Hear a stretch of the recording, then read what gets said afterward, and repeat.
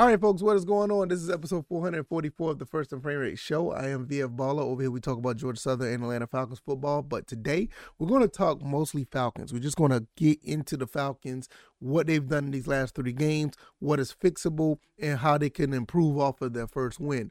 Also, we're going to talk about the things that can be fixed.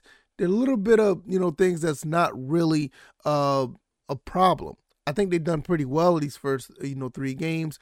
We're going to get into that as well. I talked a lot about Georgia Southern recently with them going 3-1, going into conference play, but we're going to talk about the Falcons today. And the Falcons, not really getting into statistics or anything like that. Not too many of the X's and O's stuff.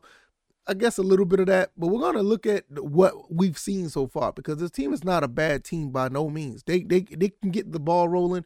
This could be a very dangerous team to really deal with. So we're going to get into that and just go from there. If this is your first time here, welcome. This is the First and Frame Rate Show. I can be found on YouTube and Rumble. I am also on Anchor, Stitcher, Spotify, Apple, and Google Podcasts. So if you want to listen to the podcast at your leisure, you can go to any of your podcast platforms and download, subscribe over there as well. So let's just go ahead and get into this.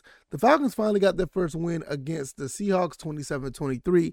For the most part, they played a pretty complete game. All across the board, running the ball, passing the ball, fairly good defense. They shut some things down when needed to be. Not too many mistakes in this game. You go into the other games, not too many mistakes in the other games either. It's just that we kind of know what was going on with the games, so far this year.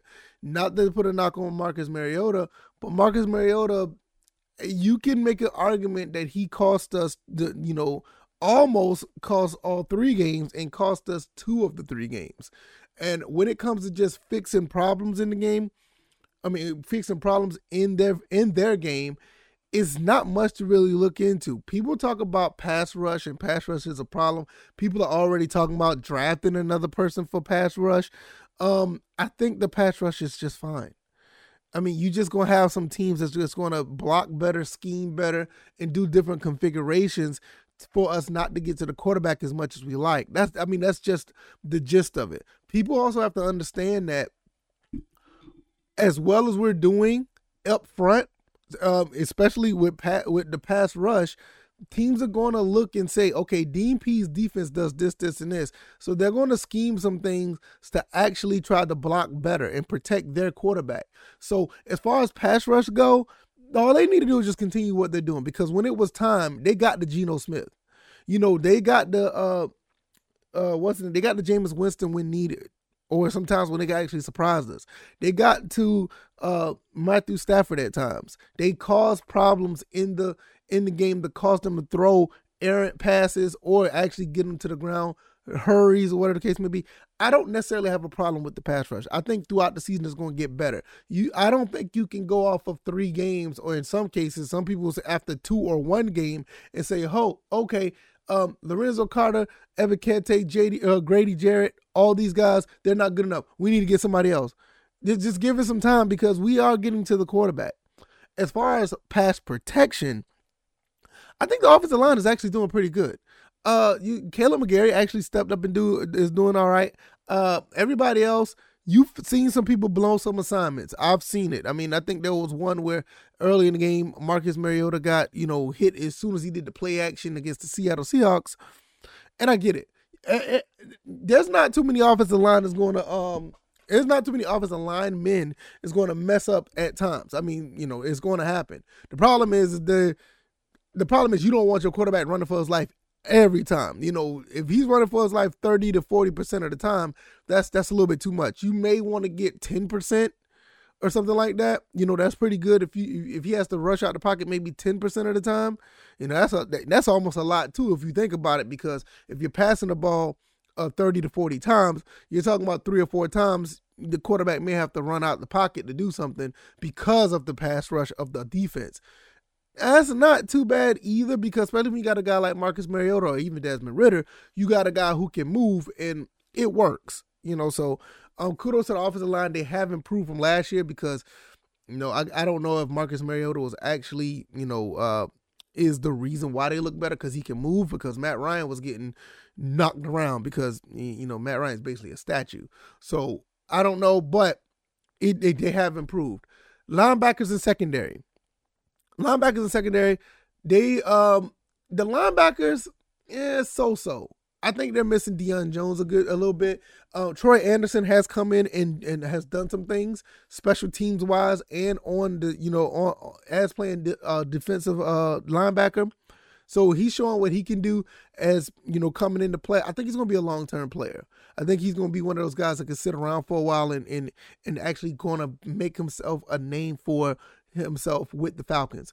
I'm not trying to put him up there yet because we had some pretty good linebackers, but I think he could be one of those guys that could be well known along the lines of a Keith Brooking or others that has come through. Now, I'm not saying he's going to be as good as Keith Brooking, but he's going to be well known for that. I could see him being well known for that long period of time because he seems like one of those guys that already, and I know some people, I'm sounding a little bit hypocritical saying, oh, we shouldn't draft anybody after 3 years, but I could see him being around for a long time, I can see that. That's say 3 years, 3 games. You shouldn't draft nobody after 3 games, but I can see where Troy Anderson could be a long-term, situation for us. He's just one of those guys. So he just needs to learn and develop a little bit more. Everybody else, Rashaan Evans look okay. Michael Walker has just been, phenomenal ever since he's been playing. He's starting to get a little better and better and better. So I don't see any holes in the linebacker situation. I think they just need to continue to work with the guys up front to the scheme and try to get some plays up front and put some pressure on the offensive lines and quarterbacks. So not too much there. Now, the secondary, I think the secondary needs a little bit of work. Now, don't get me wrong, what's his name? Richie Grant, someone had a coming out party with an interception, had a couple of good tackles, or whatever the case may be. AJ Terrell has been a little bit on, had a little bit of a slump this year compared to what he's done last year. But like I said, it's only a few games. Same thing I said with like with the offensive line, or not the offensive line, but the pass rush. Give it a few games. I think, give it, throughout the season, he should get better because, AJ Terrell. But he's done okay. But it's just not, he was just elite last year. The other guys that are on the secondary, I'm kind of concerned about Casey Hayward. Casey Hayward has, he's done okay, but there are some times you saw him, he's like, all right, what's going on? You know what I mean? But I do love what the safeties are doing. Richie Grant, I can't remember the other safety name off the top of my head, just that quick. But they're doing really well. The safeties have done really good so far. But the secondary overall is a little shaky, but I do like what I've seen, especially from the safety position. They look like they've been doing pretty good. Hopefully that will continue to build or whatever the case may be. Before I go, let me get into the offense.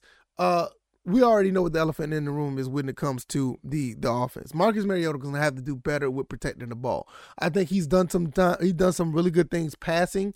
Some of the passes have been okay. I don't understand why they tried to pass the ball before halftime against Seattle. That was dumb. That put an interception on his stat book for no reason. And so I don't understand that. But him finding ways to turn the ball over late in the game is killing us.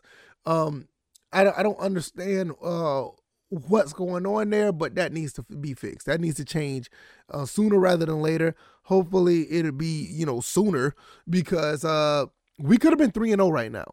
Honestly, a lot of people want to say, and like I said, I said this in earlier episode. People always want to sit here and say, it's a team game, the team lose games. But no, there are times, I get it, teams do lose games. But when it's time, when you want your playmakers to make a play, or you want the guy who with the ball in his hand to make a play and he don't, that's not a team issue. That's just not a team game. I mean, you can't blame, we're not going to blame the team on what Jalen Mayfield did last year. We're not going to do that. It was Jalen Mayfield. Jalen Mayfield is not, you know what I mean? We're not going to do that. We're not going to blame, things that Eric Harris did on the team. No, that's Eric Harris. So we gotta keep it honest here. When somebody does great, like a Cordell Patterson, which we'll talk about in a second, it's not necessarily a team game when you have individuals making a difference. It just doesn't make any sense. So the elephant in the room is Marcus Mariota just need to find a way to do things to close out games. And I'm gonna give a suggestion, which is a guy behind the microphone. So my opinion or my suggestions don't mean anything. I haven't played at the NFL level. I think what they need to start doing when the game get close, they need to find a way for Marcus Mariota to use his legs a little bit more. Stretch out that defense even more. It's already bad enough that when the game is close, they're going to be looking for the pass. If Marcus Mariota can find a way to run the ball a little bit more and slide, kill him with 5, 6, 7 yards late in the game, that's just one extra thing they're going to have to worry about. Instead of him trying to find somebody open, let him use his legs, and I promise you, somebody will be open, and you don't have to worry about throwing the ball to Jalen Ramsey. You don't have to worry about, doing, anything to fumble the ball, because your main focus is, hey, this is going to be on me. So I think that's one thing that they need to do to build off of that. Also, the running game. I have no problem with the running game. I didn't have a problem with the running game from week 1 till now. Tyler Algier, I would like to see him get more involved, but Cordell Patterson has just been looking phenomenal. What he's done against the Seahawks is great. Like I said, I'm going to talk about Cordell Patterson now. Yes, I understand the offensive line create holes for Cordell Patterson. So you can give credit to the offensive line and Cordell Patterson, but once he gets to that next level, or once he breaks a couple tackles, and him using his agility to jump over people and getting around and breaking tackles and diving to the end zone, that's all Cordell Patterson right there. He continuously getting the rock. Let him run, 10, 15, I would say almost 25 times a game, and make them respect the run. And then once again, if you do that, then you can get him out in space, try to throw the ball to him, because he can get out in the wide receiver position, or get Tyler Algier to catch out the backfield. You can stretch this defense big time with a guy like Cordell Patterson. The receivers, Kyle Pitts, Drake London, finally got some burn when they weren't, well, especially Kyle Pitts, when they weren't. And you saw what Kyle Pitts is able to do. Had over 80 yards receiving.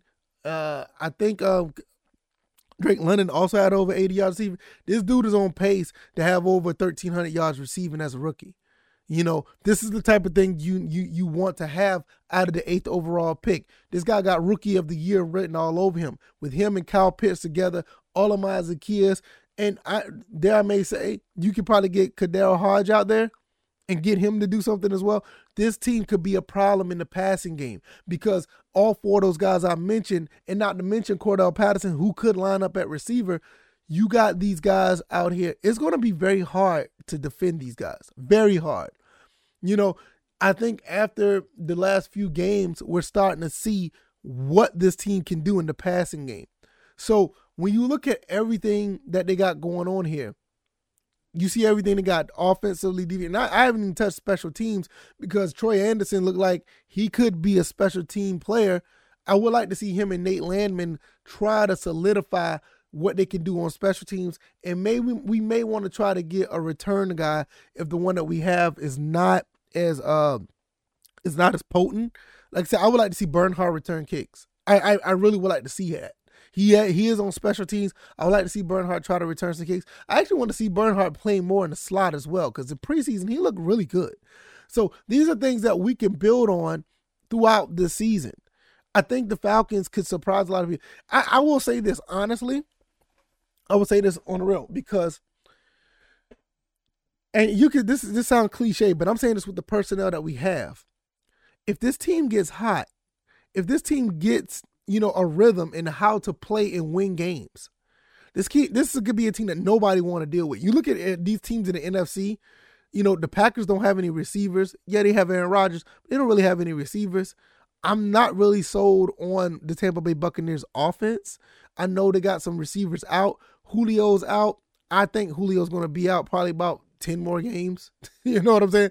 Mike Evans is that guy. They got some receivers. Tampa Bay is a real threat. I think the Saints are frauds. We gave them that game. The Panthers look solid, but I don't think they look solid enough. If we can continue to play like we play and not turn the ball over, we're going to be a really big problem in the NFC. I don't see any other juggernaut in the NFC that really could say, oh, that's the team. You know what I mean? I just don't see it. So the AFC is a different story.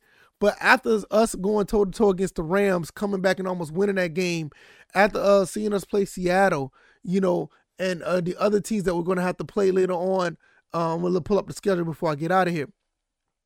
Once I see what we're able to do, losing to the Saints by 1, losing to the Rams by 4, after coming back down 28-3, ironically.